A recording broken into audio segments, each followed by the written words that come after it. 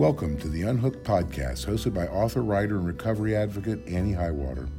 This is a podcast of real conversations and true stories from those who have been affected by and overcome adversity.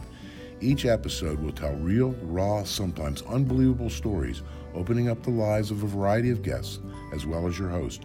You will hear stories of despair, recovery, and triumph from people who have risen from or are making their way through wilderness experiences. The goal of the Unhooked Podcast is to take a deep, productive look into topics related to addiction, alcoholism, grief, mental and emotional health, family dysfunction, codependency, conflict, and other types of affliction. The good, the bad, the dramatic, the real-life stuff that all of us face. You will hear wisdom and hope from people who are fighters, who fought to persevere through bewildering circumstances and difficult obstacles. You can contact Annie by emailing annieunhooked@gmail.com. And now, enjoy the show. Hey everyone, thanks for listening to the Unhooked Podcast. Just wanted to send a really quick one out this time about a subject that's come up a couple of times in the past few days. It is the phrase, don't talk, don't trust, don't feel. And it's kind of an implied undercurrent concept within dysfunctional families or families that don't have good communication. I saw somebody post on the Addicts Parents United, the Brenda Stewart's page, that she had heard a prior podcast on here with my mentor, Joe. We get into that a little bit if you want to go back and listen to that. Or you can always go to the Addicts Parents United pages, and there's great support and comfort and information on those pages as well. But I just wanted to touch on them a little bit again, because after seeing that post, I had one of my clients from work call me and was telling me how he had argued with his sister lately, and they're adults, they're older, they haven't lived together in decades. He's out visiting her out west, and he said conversations have come up probably 6 times now in the past couple of weeks that have resulted in kind of shouting messages, and they've touched on issues of conflict when they were little and mistreatment and misunderstandings and things like that. And I was talking about how interesting that is, that sometimes when you get together with family members, it can take you back to who you were at 5 years old, or as a teenager, or the last time one of them hurt your feelings or pissed you off, because family tends to know what buttons to push. A lot of times I've heard they're the ones that installed them, so they know right where to go. And if those buttons don't work anymore, they find new ones. And that's just how it is sometimes with families that have a lot of people, a lot of conflict, not a lot of communication, a lot of dysfunction. I've heard it said that healthy families communicate, dysfunctional families manipulate, and I would have to say that that is true. And it gets to the point where sometimes we wonder, how did we grow up in the same house and end up seeing things so different, or handling life so different, having such different personalities, or not knowing each other? This client of mine that had called me said, it's really odd that my sister and I don't really know each other as people. He said, we never talked. He said, my brother and I never talked. We never talked about anything other than who had homework, what was on the schedule, what was for dinner, who took my shirt, things like that. Nobody ever talked about the issues that were going on, most especially the issues that were painful or upsetting. I don't know what exactly causes that. I think it's different for every family. I've always thought and said that our dynamics are the same, but our details definitely vary. In a lot of families, it's pain that's being protected. You kind of adjust yourself around touching those pain point, sticking point topics that are going to maybe cause an argument or make you feel unsafe, make somebody mad at you, turn the whole group on you.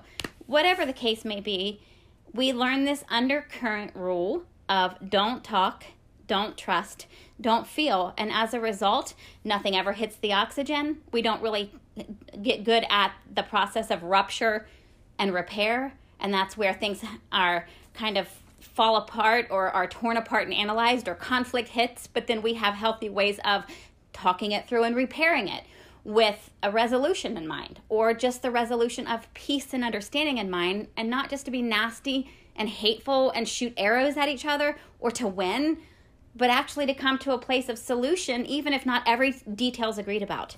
Don't talk, don't trust, don't feel blocks and prevents all of that. And I came to understand that occurred in my mom's generation. I feel like unless a family or a family member found their way into recovery for whatever reason, or worked in that industry, worked in the mental health recovery therapy industry, these conversations weren't frequent or regular for households to discuss things that were going on, how they felt, how they were perceived, making sure everyone understood and was brought to a place of healing and peace and strength and confidence again to move forward. That rupture and repair process, at least not in a lot of the families I knew or was around, was, a live streaming process that went on. And I definitely know that didn't occur in my parents' generation. I had a lot of conflict and misunderstanding and trauma between my mother and I. Our relationship was very ruptured, never repaired until the past few years. It has come full circle and looks completely different than it ever has. It's healthier than it's ever been. We don't have conversations that are questioning why this or why not that, or why did this happen? Why didn't this get taken care of? Well, you did this or you did. None of that takes place anymore. All of that's been laid on the table or worked through one way or the other, one side or the other. But I went through some years where I resented her and probably had even toxic bitterness and hatred toward her for things I felt like were not fair or were neglected, or there were 6 kids in my home. Not everybody could be tended to at the same time. There was a lot of hustle and bustle and chaos and crisis. I've talked about that in my first book, Unhooked. So I felt like I got lost in the shuffle sometimes, or these big, dramatic, traumatizing things would happen and nobody would talk to me about them.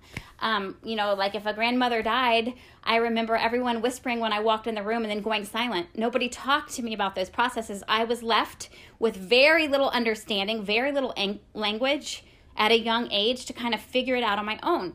And, kids are egocentric. Whatever's going on, they are their own world, they and their family. So you believe you caused it. It's your fault. Something has to do with you. You're bad. At least that's, where most minds go. So that is the information that I just took and ran with my entire childhood, and it informed every part of my personality.